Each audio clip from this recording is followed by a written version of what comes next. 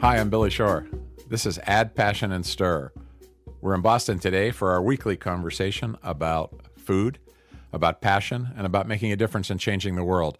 We've got two people here that are perfect for that conversation, both visionaries about food, one who's been at it for quite some time and one who's a little newer to it. Here in the studio with me is Ron Shaich, the founder and now chair of Panera, also long history with Au Bon Pain. Now the vehicle through which you're working, Ron, I think is called Act 3 Holdings, and you're investing in some pretty interesting food concepts, and we're really, really glad that you're here today. Thank you for doing this. Thank you, Billy, and good to speak with you and Kurt. Thanks. And in New York is Kurt Ellis, who is the founder of FoodCorps, which I first heard about, Kurt, in I think maybe as far back as 2011, watching a TED Talk of yours talking about your idea for creating a Peace Corps for food. I think you're now in 350 schools in 18 states, changing the way young people eat to ensure that it's more healthy and that they're able to be more effective and more productive. So thank you for being with us.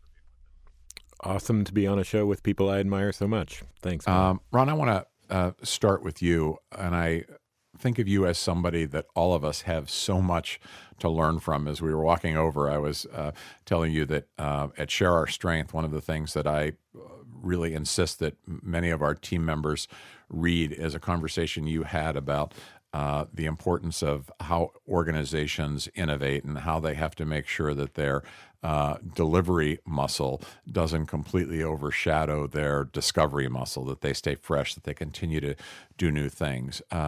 You've not only been successful in the businesses that you've built and run, but you've had a pretty big impact on the restaurant industry as a whole, and I would say on much of the business community as a whole, because you take a very different point of view about what an organization's competitive advantage is. You think you have a long-term perspective, which is sadly missing today. Talk a little bit about first how you got into business in the first place, and I'm really interested in how you see your role, not just as building these great businesses, but trying to influence others.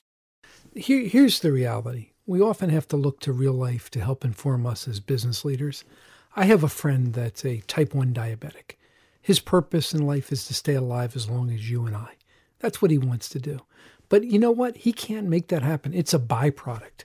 What is it a byproduct of? His focus on a singular end.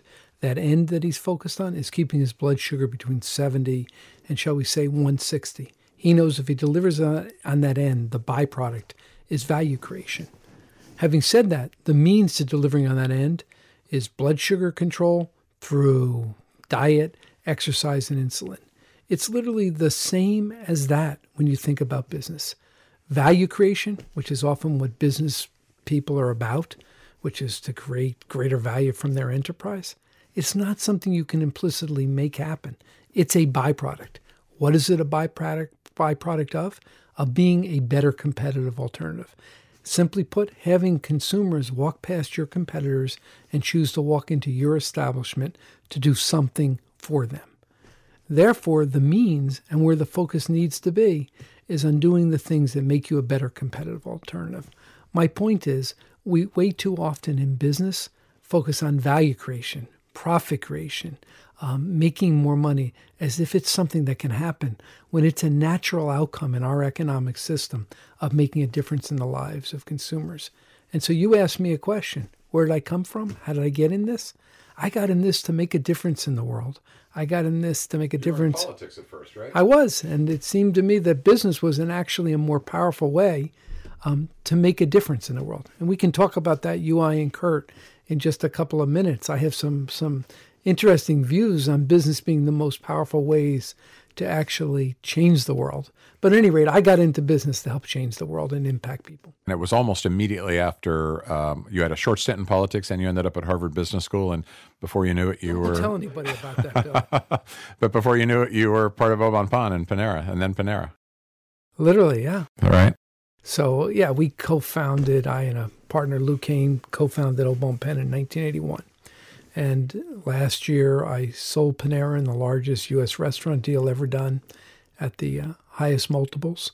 And the reality is, Panera over the last 20 years has been the best performing restaurant stock, bar none. 26% annual appreciation over those 20 years, better than Warren Buffett's performance.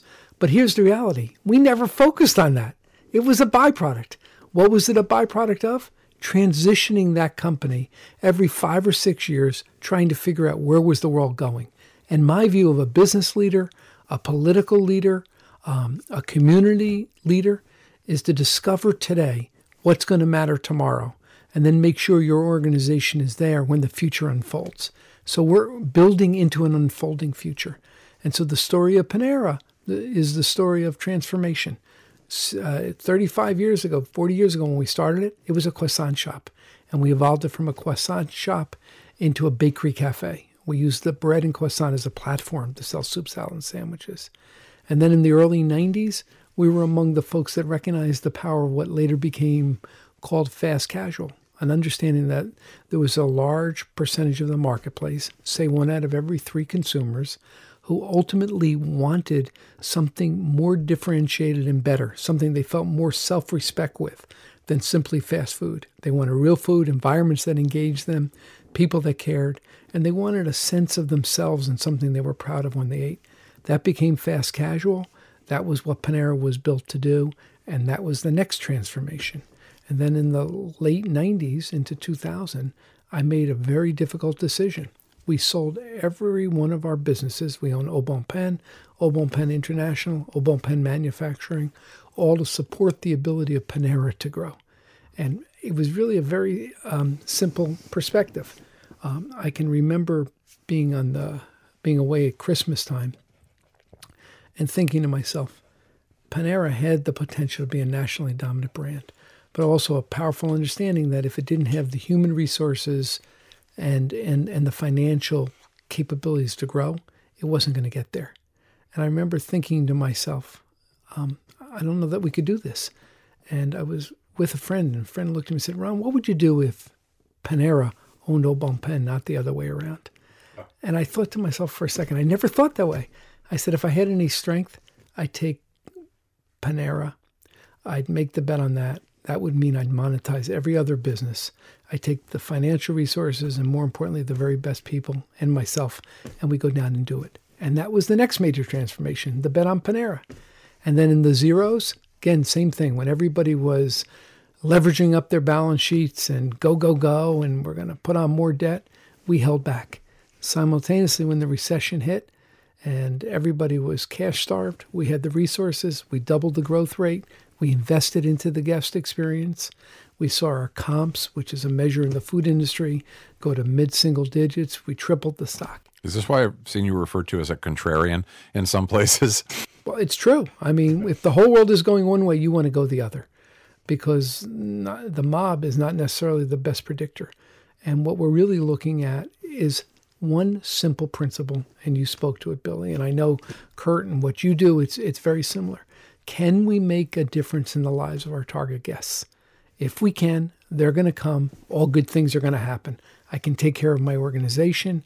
I can take care of my investors. I can take care of the communities in which I live. If I don't do that, if I don't have competitive advantage, I've got nothing.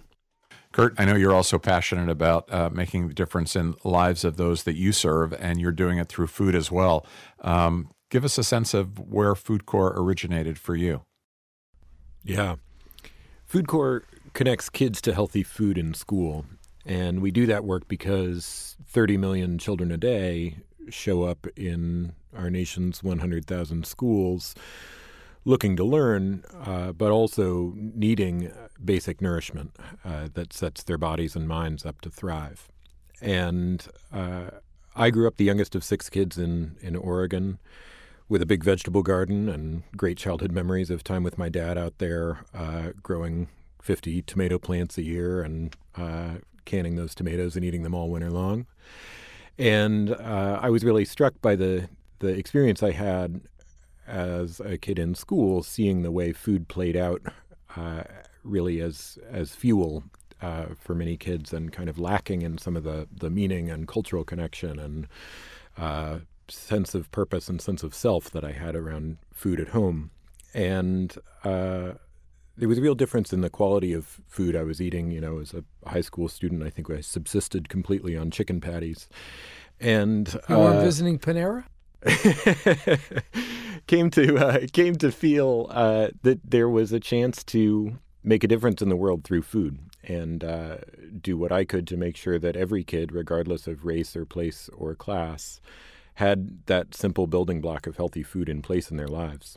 And as a young person, I set out first as a filmmaker to tell the story of how our fast food nation runs. I moved to Iowa with my best friend after college and spent a couple of years growing corn there and following its journey as food in a documentary we made called King Corn. And then in traveling around with that film to college campuses and sharing it with people, I was just amazed at how many young folks around the country were raising their hands saying they too cared about food and saw food as this place where so many of the challenges we must learn how to solve in our country intersect. Food is a place where social justice and racial justice meet environmental sustainability and public health. And all of this talent that these young people had was not being put to use. And so Food Corps was an attempt to put those young people out in the field to connect kids to healthy food in school and make a powerful difference in their lives through that work. And Ron, for you, some of what you described, you could have probably had that impact in a variety of different businesses. How did it turn out to be food for you? God, I just always loved food. I loved... was food big in your family? It was part of how my mom took care of us. It was part of where our conversations occurred. It was part of the fabric of life, and I think it is for everybody. And I think you can go back in the history of mankind, and food in its many forms is the organizing principle. It's the context that holds us together. Kurt, for kids in school, why haven't we paid more attention to food up until now? I know you've thought hard and deep about this, and in some cases, as in the message of King Corn, there's some political and economic factors behind it. But why do you think that we're not as attentive as we all give lip service to in terms of the way we should invest in our kids? I think a lot of it is rooted in the kind of short-term versus long-term thinking challenge that Ron has spent his career trying to pay attention to, and that you've done such an awesome job paying attention to. It's easy for us as a country to think that the role school plays in a child's life is to educate them, full stop. And yet school does so much more than take knowledge and insert it into the heads of kids. It really is the place where so much of our future culture gets built. It's the place where kids take their personal identity and their family identity and their cultural identity, and they encounter the outside world in a really powerful way and learn how to navigate their place in the world. And school plays a huge role nourishing our kids and teaching them about food. I mean, kids spend half their waking hours and eat often half their daily calories in school. And either we are introducing our nation's children to a fast food nation that we expect them to spend the rest of their lives living in, or to a different way. And I don't think we've done a good job in designing an education system that pays attention to the many roles schools play in children's lives. And my hope is that we can recognize the real power that schools have to shape what the future becomes, and recognize that one of the most important places we can shape a better future for our country and for our kids is through food. Kurt, that's very similar to the experiences at Panera. Part of the great success of Panera was its ability to build these community centers all over America. And in many cases, the role that Panera played was as the center, as the community center for folks across this country when communities were broken up and they no longer existed. And I think that's very similar to what you're speaking about the schools. That's right. The schools have a role far more, right, than simply education. And unless we pay attention to where community is built, where people are nurtured and growing, we actually do a disservice to the many people that want to benefit from it. It's so true, Ron. I mean, you think about the school cafeteria. It's this forgotten third space that anybody in their right mind kind of tries to run away from. The school principals so often are frustrated by their cafeterias. It's the place where in many schools disciplinary incidents peak, bullying peaks. A lot of schools resort to having a lunch monitor stand there with a whistle and just blow the whistle and make the lunchtime as short as you can to get kids in and out and get them fed and be done with it. Teachers finally get a break during the school day, and they are glad to have that chance to recharge separately somewhere away from the bustle of kids. And the way we kind of have divested from school cafeterias in this country and come to treat them as a cost center has meant that we ignore the fact that they are really a value center, and they are a place where school culture could be built, where kids could connect with each other across lines of difference, where we can really come together as a community. And that's why when you look at what kids actually say they want out of their school food experience going forward, they describe something that looks a lot like Panera. They describe fast casual restaurants, and they describe the kind of experience of a sense of community and a sense of culture and a sense of identity within a place where they're getting real food with ingredients they could name and understand what they are, sourced in some kind of a responsible way. Kurt, who knew we were in the same business? Well, it's not a complete accident that you're on together. I mean, I really do think of both of you as kind of imagining, and particularly in terms of food, imagining a future that didn't really exist but was within our grasp to achieve. Kurt, tell us a little bit about how Food Corps actually works, and I'll give you a fair warning. I want to get a little bit granular to really understand that. I was out in Silicon Valley a couple of months ago, and I met with Sheryl Sandberg, who's very interested in the food issue, and she'd written about it in one of her books. And I started to do the highlight reel of Share Our Strength and why I thought she ought to be impressed with it. And she said, no, wait a second. She goes, I'm sorry. She goes, what do you actually do? And I took, 10 steps back and did what I thought was a little bit better version of the highlight reel and talking about how we leverage public programs to make sure kids get interest. She goes, no, sorry. She goes, what do you do? She said, do you buy food? Do you grow food yourself? Do you deliver it to the kids? So tell us what Food Corps actually does. Love it. The problem with the nonprofit sector, I guess, maybe compared to Ron's work, is sometimes if you just have a good story, that's enough. Nobody's always buying a product that they actually get to inspect. So I appreciate the discipline. You can think of the work Food Corps does as operating on both sides of the school food equation, right? There's supply and there's demand. Kids need access to healthy, high-quality food in school, and they need to want to eat it. If we're going to successfully create a future where every child gets the nourishment they need to thrive, we need to have a population of kids who are really excited to eat healthy food when it's served to them, and they need to be served that healthy food every single day. And the place we choose to play in that work is schools. Obviously, families are incredibly important, and the kind of public sphere is incredibly important. But what we love about working in schools is that kids get an incredible amount of their nourishment from schools. There's a lot of value currently being left on the table in how we feed kids in schools.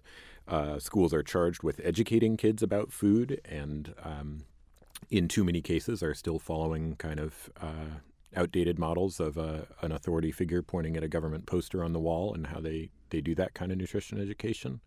And schools are a system that have the potential to be changed at scale. And when we've got 30 million kids a day showing up to eat in our nation's 100,000 schools, that's 7 times as many cafeterias as there are McDonald's franchises. That's a real kind of chance to make significant change at scale in how the kids across our country eat. So the work Food Corps does on the demand building side is we recruit and train and support young leaders who are serving in our AmeriCorps program, dedicating a year or two of their lives in a Teach for America or Peace Corps type position, building school gardens, delivering really high-quality hands-on lessons about what healthy food is and where it comes from, and mobilizing the school community to get kids excited about healthy food. And the impact of that food education work that is the bedrock of what Food Corps does is that kids in our schools try new foods. They improve their attitudes and preferences for fruits and vegetables. And in schools where our hands-on learning work is happening to a high degree, kids eat triple the fruits and vegetables compared to a school that has just started implementing the program.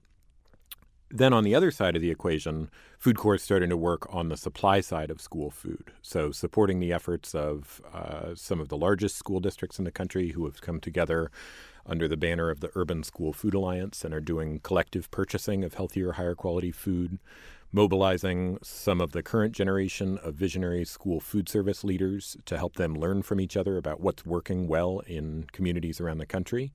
And then beginning to build out the talent pipeline for the next generation leaders in school food who will come along and lead school food efforts across key districts in this country and ensure that the quality and healthfulness of the food that shows up on the lunch tray is really high.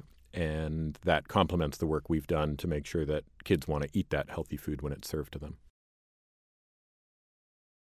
No, I was going to simply ask, how many folks are there involved with Food Corps at this time? And are there demonstrable results you can point to that show the impact you all are having? Yeah, so Food Corps works across 18 states, half rural, half urban, half red states, half blue states, and serves with our we serve 350 schools at depth with our AmeriCorps program. So we have 230 full-time Corps members who are out in the field in low-income schools doing the daily work of delivering high-quality food education to kids.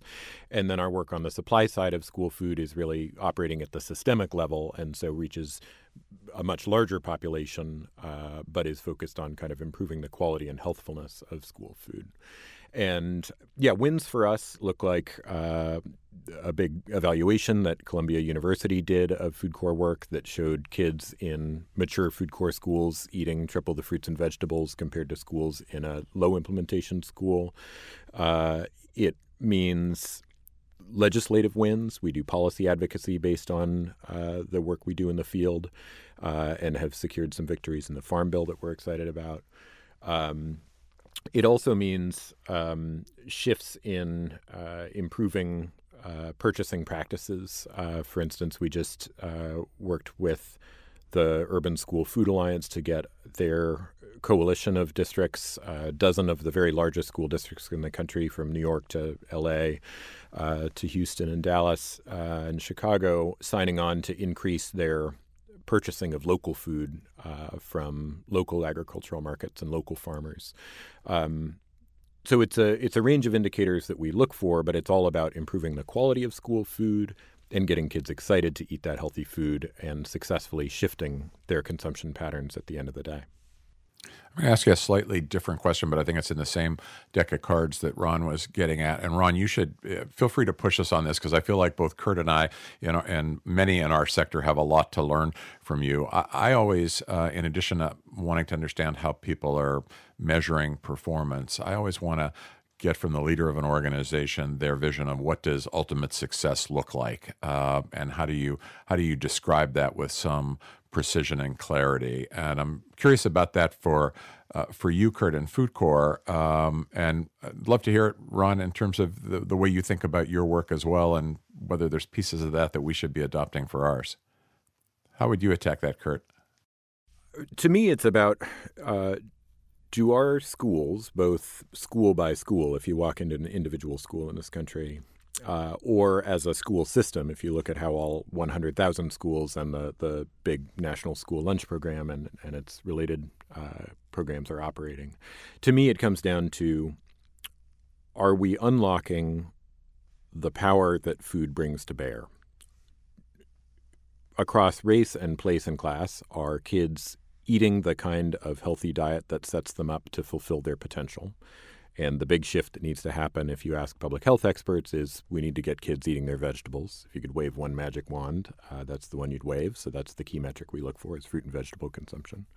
But also, beyond just are we leveraging the power of food to improve nutrition and health outcomes, it becomes about, are we leveraging the power of food from a cultural standpoint?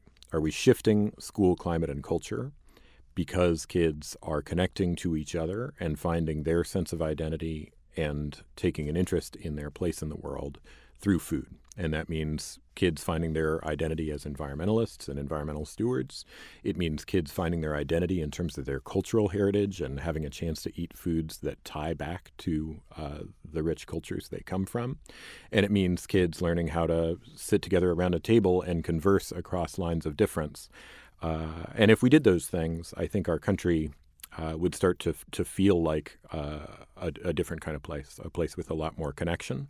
And it would be a place where we're living longer, healthier, more productive lives. So, Ron, as somebody who has repeatedly built something about 1,000 times larger than most of us in the nonprofit sector have ever built, are these questions that you ask yourself, how do you think about it? I've been asking myself those questions for 40 years, mostly about 4 a.m, and it's very simple. It starts with, are we making a real difference in the lives of our guests? Are we getting them excited? Are we making a real difference in the lives of the people that work with us? Are we doing right by them? Are we making a difference in the lives of the communities in which we operate? And then finally, by doing that, are we making a difference in economic terms for our investors? The folks that, in my case, put $8 billion of capital on the table, betting we were going to do what we did. At a personal level, I expand that and say, am I, as a leader, am I doing the kinds of things, the kind of thinking, putting in place the kinds of capabilities that down the road, 3 years, 5 years, 7 years from now, will leave the organization I'm charged with leading, will leave it in a better place? And then at a very personal level, I always ask myself, am I doing work I respect? I'll tell you guys a quick story. I watched my parents pass away, and I know in watching them both pass away that there's a judgment day. I cannot tell you it's upstairs. I can tell you in the case of my parents, I watched them go through their own judgment days. And I know that day comes. And I think the time to be doing that kind of postmortem is not in the 9th inning of life, but in the 3rd inning and the 5th inning and the 7th inning of life. And I often try to judge myself by whether, if this were the end, I would respect what I've done. And I know of no better standard, no important metric than that very one for the kinds of ways in which we live our lives and the work that we do. So it becomes a very internal kind of metric more than any of these external metrics that we all think about and they're told we should be using to run our lives. Well, Billy, like you and like you, Kurt, at one point in your life, you'll find, when they tell me how wonderful I am, I know the truth. When they tell me how bad I am, I know the truth. The reality is the only one you're left with is yourself. And if you don't have your own self-respect, what do you have? And when you were talking, Ron, about your parents passing and their judgment day, this was a moment at which you're saying they kind of reflected back on their lives and thought about what mattered, what didn't, what counted? Yes. I mean, I don't know if your parents are alive. No, they both died as well. How about you, Kurt? I was just with them all last week. Got it. Yes. But when that day comes, and hopefully it's going to be in the far distance, you do see people reflect on their lives. And they reflect on the decisions they made and the choices they made. And, I have an expression I think about all the time. The time to worry about a heart attack is not on the way to the hospital. It's 20 years earlier. And the time to worry about living a life you respect is while you're living, not as you're passing. And all I can say is that's the way I try to organize my life, my activities, and what I do with my life. Well, I really appreciate and admire the elegance of the way you've talked about, do I respect what I'm doing? Because as you laid out the factors in terms of measuring success, there was one right before that one in terms of the return that I'm getting from my investors that I understand exactly how you measure. The others are a little bit more difficult to measure in terms of the way your guests and the way your team respond. But I guess as long as it's the work that you respect, you're saying those other issues are going to almost resolve themselves. We know what return on investment is. And we know Panera had this extraordinary performance, 26% returns. But you know what? That's not the part that gets me the most excited. The part that I feel the greatest pride in is the thousands of people that have written to me and said the difference we made in their lives when they were working at Panera, the things that they learned, the approaches that they were opened up to. That to me makes a huge difference. And I think about the many times I've walked into a Panera and people have walked up to me and said, "Are you Ron Shaich?" I say, "Yeah," and I'm not sure how to respond to that. Are they going to tell me something positive or tell me what I did wrong? And they walk up to me and they say, "Ron, I just want to thank you. My community group, my friends over here in the corner, I want you to meet them. My friends have been coming to this Panera every morning for 8 years, or we've been having lunch here, or our Bible study group has been here, or I've been working on this novel here, or I know your associate." And they tell me their individual stories of their interaction with Panera. And that to me is as gratifying as anything I can tell you. I do a lot of speaking around the country. And what amazes me is after I get done speaking about long-termism and the pervasive short-termism I see in our politics and in corporate America, after I get done speaking about these issues, people come up to me and they want to tell me their Panera stories. And the truth of the matter is that's what moves me. And that ability to touch people in a real way that they're willing to talk about, that's the quantifiable way you can test it. I can see what you're talking about. Our family spends a lot of our summer up in Maine at Kennebunkport, and there's a Panera. I don't know if you've ever been there or know about it, at a place called Biddeford Crossing, and it's about probably 25-minute drive from Kennebunkport. But I go there most mornings because I need a quiet place to work.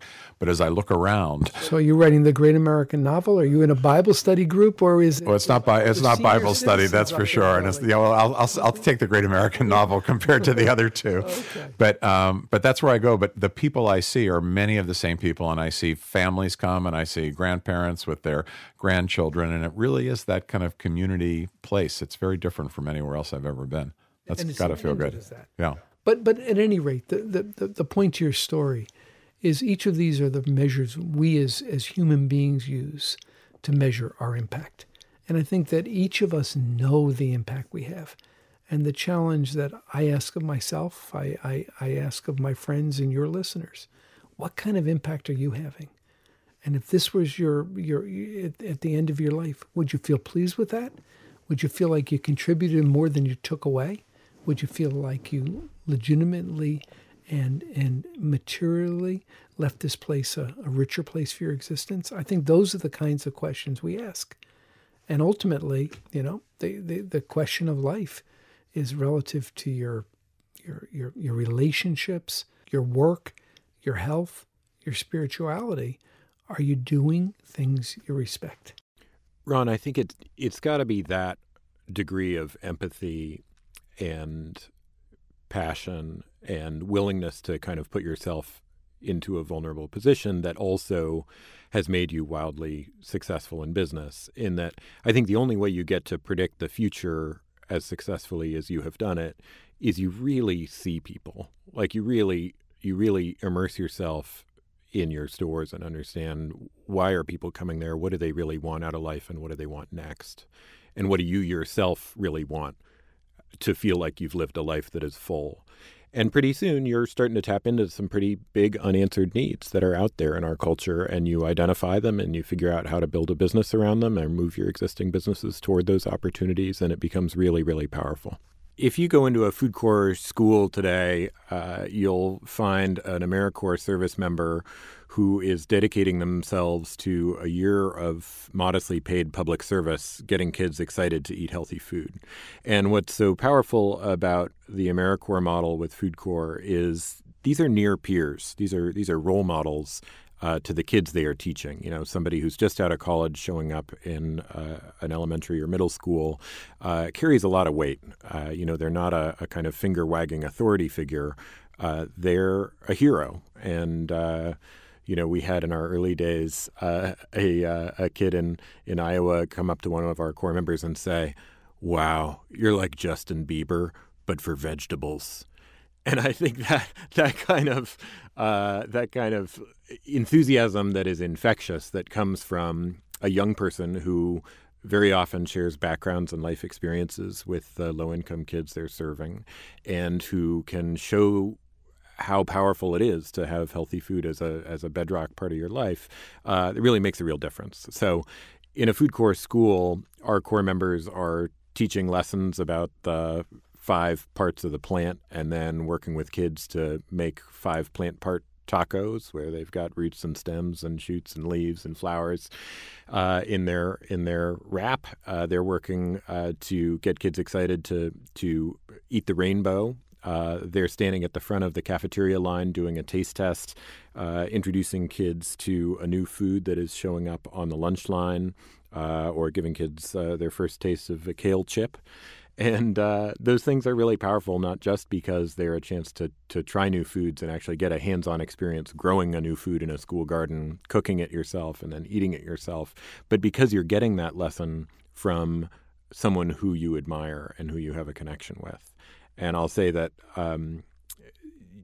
some of the greatest validation I've gotten since we've started doing this work has been the multiple Corps members who have joined Food Corps because they, as a young person, had a Food Corps service member in their school. Well, Kurt, I think it's the same for you.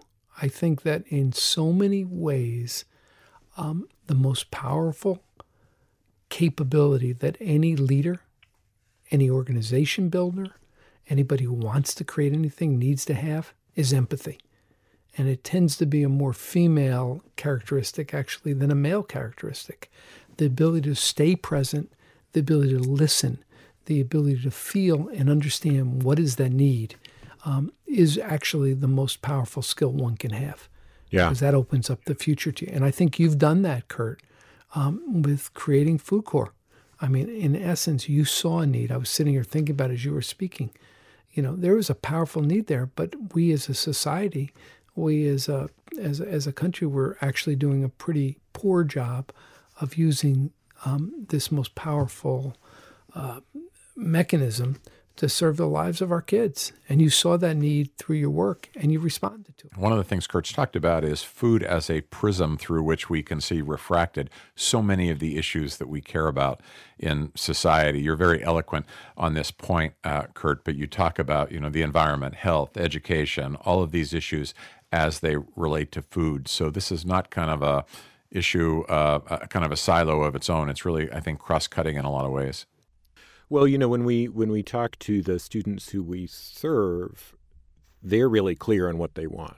They want real food that is good for them and that tastes good. And most importantly, and in a way that really is not happening under the current system, they want a voice in what they are eating. And they want a chance to kind of claim some ownership and agency over the kind of food future that is being offered up to them. And for us, the impact that matters most when you get down to that real human level, it's the supermarket in rural Eastern Oregon running out of turnips the week we did the turnip taste test in school because so many kids went home and wanted their families to cook it with them. And it's the teacher here in New York City who's said that Food Corps has really shifted the culture of her classroom and gotten kids to be comfortable trying things in all kinds of new ways, where we may have done it through fruits and vegetables and introducing kids to beets for the first time, but suddenly kids are willing to get out there and take risks. And that's what I love about food. I mean, sure, it's about the stuff we put in our bodies that gives us the strength to go on and learn and live. But food is also this thing through which we make choices multiple times a day that affect the land and where that food is grown, and that affects the people upstream who's had their hands on that food and who created it for us and whose lives matter. And it ties us to each other in really powerful ways. I was with you all the way until you mentioned turnips. Not a turnip man.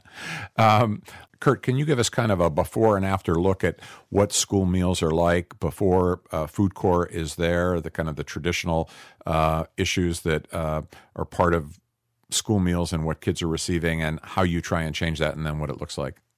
school food is changing around the country and starting to change faster and faster. So you have to be careful who you pick on and with what here, because there's been a whole lot of progress over the last generation, but so much more progress is needed.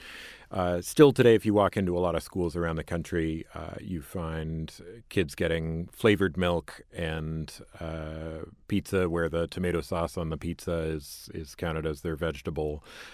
You find the kind of super processed food like the chicken patties that I lived on in my high school experience. And in far too many places, we still have school food that is heavily processed and heavily packaged and not fresh, not rooted in whole ingredients. And that's beginning to change around the country in places Food Corps is proud to work. In Boston, for instance, a really amazing effort is underway to convert the whole school district to scratch cooking, and kitchens are being built across Boston schools. In New York City now, there's a scratch cooking pilot that's gaining traction. So the change that's taking root in our country schools is around food that is sourced from local farmers increasingly, food that is minimally processed, that is focusing on fruits and vegetables as much as possible and whole grains and high-quality protein.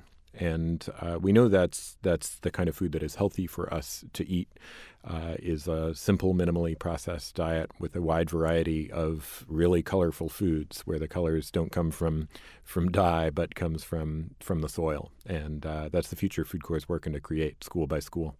Let me ask you both about leadership. Ron, you described the decision that you had to make to divest of a lot of the assets that were under the Panera brand and selling off Au Bon Pain and other enterprises. It sounded like it was a tough decision. I want to get a sense of how tough it was and what issues do you sort out when you face a decision that's really a hard one? Well, it was probably the toughest decision of my business life. The reality is that Au Bon Pain was my first child. I love the people of Au Bon Pain. So it wasn't just a business for you. It was not a business at all. And yet it was a bet on the future. And it was a realization that Panera had this extraordinary potential, the potential to be a nationally dominant company. For every 1,000 people that say that, one ever makes it. And a realization that this needed to be served. You know, I think one of the most powerful things we can do as leaders is first, tell ourselves the truth. Second, understand what matters. And then third, get it done. And it's in that spirit that I made this decision. I told myself the truth about the potential and the challenges of trying to maintain this together as 4 different businesses in one public company. I understood that what mattered was serving Panera, and then I got it done. And I must tell you something. The hardest part in making those kind of decisions as a leader is the uncertainty that occurs when you lead, because nothing is certain until it's done. People say to me all the time today, Ron, why didn't you tell me about it when you were in the middle of transitioning this? Back then, you could have bought that stock for a penny on the dollar. And I want to look at them and go, you don't get it. I was telling you, nobody wanted to listen. And the truth is, nobody wanted to hear. And nobody wants to understand. And the toughest time is when you're making a decision, when you are responsible for that organization, you're leading it down a road. You need to project to everybody the confidence to get them over the hurdle and to walk through that journey while you yourself are unsure. It's a difficult place to be, but it's the reality of what leadership is. Kurt, have you faced that in any way or had tough leadership decisions you've had to make building Food Corps? Without a doubt.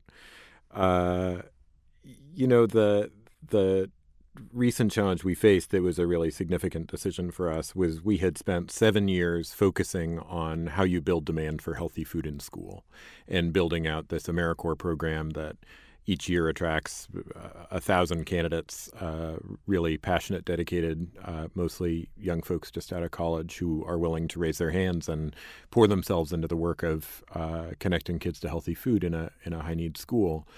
And we had gotten better and better at that work on the demand-building side of school food and really came face-to-face with the reality that if kids wanted to eat a healthier diet and wanted to eat fruits and vegetables and had gotten used to access to salad and a bunch of foods that they may not be seeing in their school lunch menus. And the school food itself had not changed. Our work was going to maybe go from being small acts of charity to medium-sized acts of charity, and it was going to ultimately fall short of the change that actually needed to happen in the world. And so we decided we needed to begin working on the supply side of school food, which has required us to begin developing a whole new realm of skills because this is a business. This is, really the only part of our school system that we expect to run as a business. And the school food supply chain has a lot of powerful actors in it, and it bumps up against policy constraints and economic constraints and crazy power dynamics where superintendents tend to kind of demote and disrespect the role of food in schools in all too many places. And for us, the decision to say we believe we have the ability to get good at something we're not yet good at was a real decision to put ourselves out there. And we're learning how to get good at it. And I hope we get good at it because Lord knows the world needs us to. Well, maybe one of the things that Food Corps and Share Our Strength can both do is get maybe 3 or 4 days of Ron's time somewhere down the road, and he can come in and kick the tires, look under the hood, and help us make some of these tough decisions. Ron, you wear a number of different hats, and I want to talk politics for a minute because you've been a real force in an organization and a movement called No Labels, which is designed to bridge some of the divides that exist in what feels like certainly the most divided time I can remember politically. Talk a little bit about what you're trying to accomplish with No Labels, and how do you balance what a lot of business people feel is a very delicate dance of expressing political opinions or viewpoints and running a business for people who, may not be political at all in terms of your customers? Sure. So I think it's very simple. We as a nation, we understand a couple of things. We're competing with nation states like the Chinese. They have 20 and 30-year strategic plans. And if we're in a position where we can't get a budget for the next 6 months, how do we ever compete? If we're in a place where they have a strategic plan that takes them for decades and we can't agree on anything for the next year, how do we compete? If we're in a country where we're veering from right to left and back and forth and we can't come together, how do we compete? It's simple. If we want to leave this country in a place where it's able to support itself, to play the kinds of roles it's played in the past, and do right for our kids, we've got to come together. And the reality is there's a silent majority in this country. I think we all know it. They probably represent 65% of the country. They agree on most issues. There certainly are folks on the extremes that don't. But these folks that are in the middle need to demand that our leaders solve real problems. The truth of the matter is that the only special interest in D.C. that is not organized is the common interest. And the currency in D.C. is unfortunately pushing people to the extremes. We can talk about why. There are structural reasons for it. There's any number of causes for it. But we need to really examine why it is our politics has gotten so short-term, so coarse, and so it's my way or the highway. And unless we can solve that, we are not going to be the country in the future that we have been in the past. And what will it take? What will it take to bring that common interest to the fore? It's going to require first structural change. The reality is that 365 of our 465 congressional districts went blue or red in the last election, 60% or greater. What that means is that the way in which elections are playing out are not in the general, but in the primary. And so you talk to our congresspeople, most of them are running to the extremes, to the right or left, to avoid being primaried. The truth of the matter is small minorities in the Democratic Party, small minorities in the Republican Party are dominating those primaries with both resources and constituencies such that they're forcing the governance processes to the extremes. The only way to resolve that is prioritize voting, open primaries, the kinds of structural reforms that allow and encourage folks to move to the middle and not push them out to the extremes before the general election. Simultaneously, I think you have two parties that have been almost put into a place where there's been a hostile takeover. I don't necessarily think the views of our parties are serving the American people at this point. And I think that we really need to look for and ask for candidates that serve the overall good. The reality is this, as in anything in life, if you can't come together and you can't find an ability to hold somebody else's opinion as relevant and real and valuable and viable, then you're not going to be able to ever solve the problem. Making the other guy wrong isn't going to solve this. And not for those of us that think Trump is a poor president, not for those of us that think Trump is the best president we ever could have. We need to come together and respect these opposing views and find what we have in common, not force ourselves to the extremes. The reality is the same thing is happening in business. Just as our politics have gotten increasingly short-term and focused on how I beat the other guy, our corporate policies and procedures have done the same. The reality is in corporate America, we're increasingly living in a short-term world. When I went public 40 years ago, when I first entered the business world 40 years ago, the average shareholder held their stock for 8 years. Today, they rent that stock for 8 months. That's a tenfold change in the holding period. There's a lot of reasons for that, a lot of reasons that have caused it. Active managers are marked to market. You have a situation where index funds are an increasing part of the capital structure. You have large parts of the market being traded in algorithm-based flash trading. The result is you have increasing activists. What that means is very rarely do our corporate leaders have the support and the wherewithal to make the kinds of long-term decisions that serve Panera so very well. The result of it is companies are increasingly not entering the public market, our capital markets. And the result is that we are far less able to do what we want the economy to grow. The reality is any economist will tell you, Billy and Kurt, if we want real GDP growth, it's going to occur because we have productivity increases and because we have innovation. If you live in a short-term world, the only kind of innovation you can take on is cost-cutting because it gives you quick results and it's a known commodity. The point I'm trying to make is both in our political sphere, our civic society, and in corporate America, we've increasingly, for reasons beyond us, seen our systems get pervasively short-term. If we want to change it, we need to make structural changes in the way in which our elections occur. If we want to change it in corporate America, we need to really examine a range of structural suggestions like differential voting periods, differential voting based on how long you hold stock. We need to examine the compensation systems and how they've increasingly become short-term. And we need to really discuss how guidance is occurring. But my point is, on all of this, we end up with the system we deserve. And so many of us understand the system isn't working. The challenge is, can we paint a future, a way to address that, to fix it, and to improve this country and our public markets to better serve us? You know, it strikes me, Ron, that oftentimes the path to structural change begins through cultural change, and there's a real role for food to play in building a different kind of discourse around politics in this country.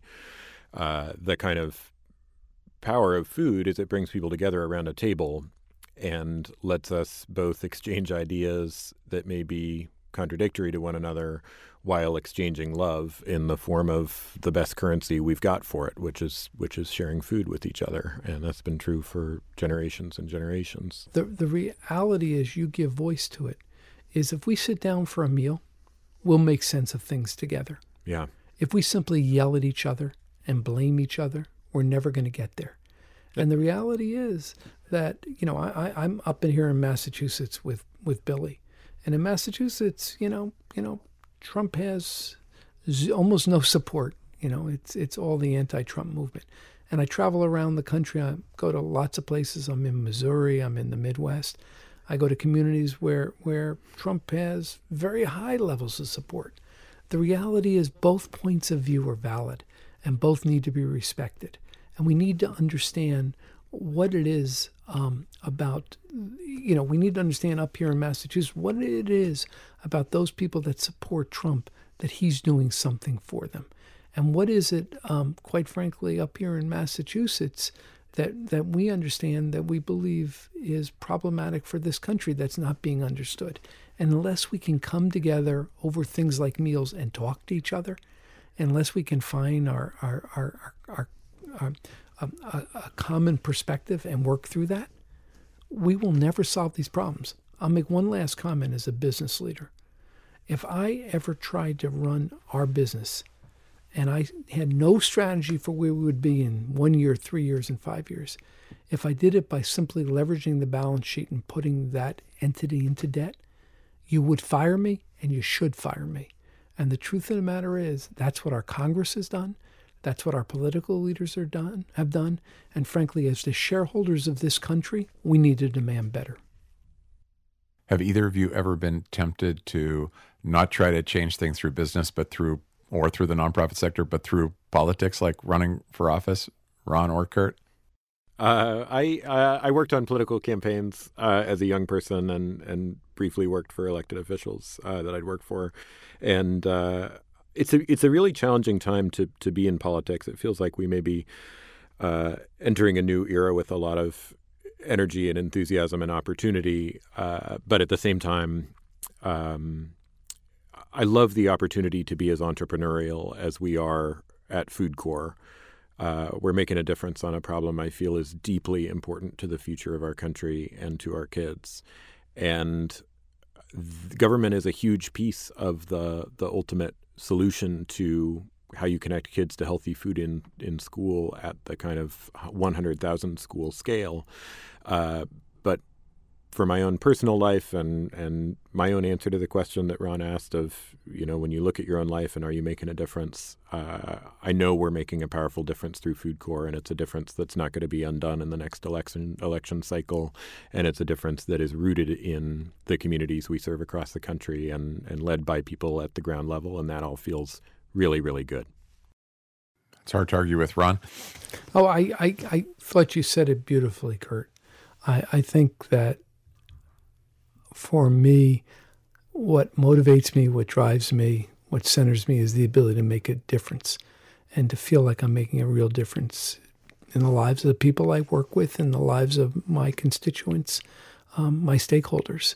And so that's the standard I use. I've, essentially found that helping make the argument, working behind the scenes, and focusing on what I focus on day to day has been the most powerful means to be part of the solution.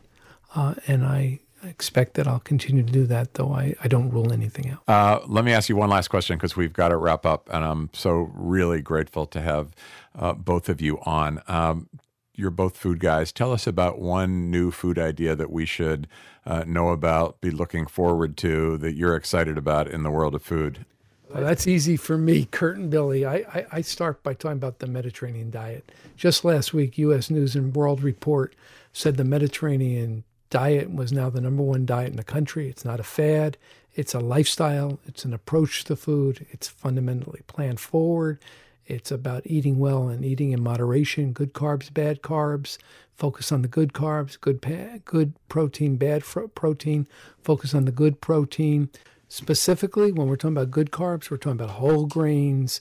We're talking about avoiding bad carbs, empty carbs, essentially sugar and sugar-based kinds of products, very processed. When we're talking about good proteins and bad proteins, we're really talking about, when we talk about good proteins, we're talking about plant-based proteins. We're talking about grass-fed kinds of meats and fish. We're talking about bad proteins. We're talking about processed meats. We're talking about things that have been cured and actually have been shown to not be particularly good for the human system. And when we're talking about good fats and bad fats, we're talking about good fats like olive oil, monosaturated oils, and we're talking about avoiding heavily processed oils or fats. it's about doing things the right way. To me, the Mediterranean diet is the future. It may also be why we are among the largest investors and just led the acquisition of Zoe's Kitchen, which is the largest Mediterranean chain in the country. And so, what do some of those foods look like? What do those foods include in a Mediterranean diet? You're talking again about fundamentally plant forward. You're talking about olive oil. You're talking about things like lentils, falafel. You're talking about lots of greens and grains. And you're talking about doing it, again, in a community-based setting. And you're talking about an attitude and approach to food.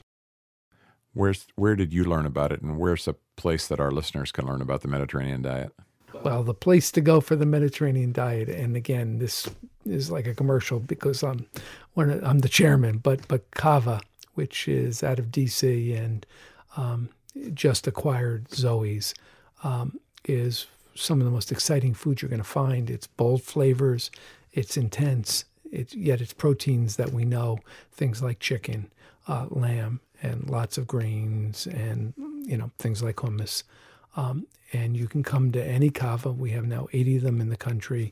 We have 275 of the Zoe's, and you can experience elements of this. And you're going to leave healthier. We sure hope so. Kurt, how about you? Yeah, you're making me hungry here, Ron. It's a problem. I'll share one innovation coming out of a school we serve in Arkansas that I think is great. In a bunch of the Food Corps schools where we work, we run into a challenge, which is teachers in a classroom setting who've got a big gulp sitting on their desk and they're rewarding kids who answer a math question right with candy. And the kind of role modeling that happens in too many classrooms around the country is not the kind of healthy diet and valuing of yourself and your future that we want kids to pick up. So we just heard from a teacher in Arkansas who has started handing out seed packets to kids who answer questions correctly in her class. And I think that's a pretty fantastic choice. Excellent. Thank you. And Kurt, best way for people to learn more about your work is through foodcorps.org? Yes. Join us at foodcorps.org. You can get involved in our advocacy efforts to work towards better food policy affecting kids in schools. And it's recruitment season. We're looking for a new class of passionate, dedicated people to sign up and join us in the field, working school by school, building school gardens, and helping kids enjoy the magic of eating carrot with the dirt still on. Excellent. Thank you. And Ron Shaich, as I mentioned, you wear a lot of hats, but people can learn more about your work through No Labels, through Conscious Capitalism, through Cava. You've got a pretty cool website of your own, just ronshaich.com or .org? .com, RONSHAICH.com. And there you'll find various things I've written or speeches or podcasts over the years. Excellent. Ron, thanks for being with us. Kurt, likewise, really, really appreciate it, and looking forward to doing more with you between Share Our Strength and Food Corps. Pleasure to be with both of you. Thanks. Thanks, as always, listening to Add Passion and Stir. If you've enjoyed the podcast, please at addpassionandstir.org. Look at some of our previous episodes. You can rate us or rank us or subscribe. Grateful to our producer who's here in Boston, Woody, Paul Woodall. Thank you. Kelly Griffin, Debbie Shore, the team at Share Our Strength that makes this happen. We're at Cybersound Studios. Thanks, Perry, for having us. We're thrilled to be here. I'm Billy Shore. This is Add Passion and Stir. Add Passion and Stir is distributed by District Productive. Our executive producer is Peter Ogburn. Add Passion and Stir is the creation of Billy Shore, Debbie Shore, and Paul Woody Woodhull.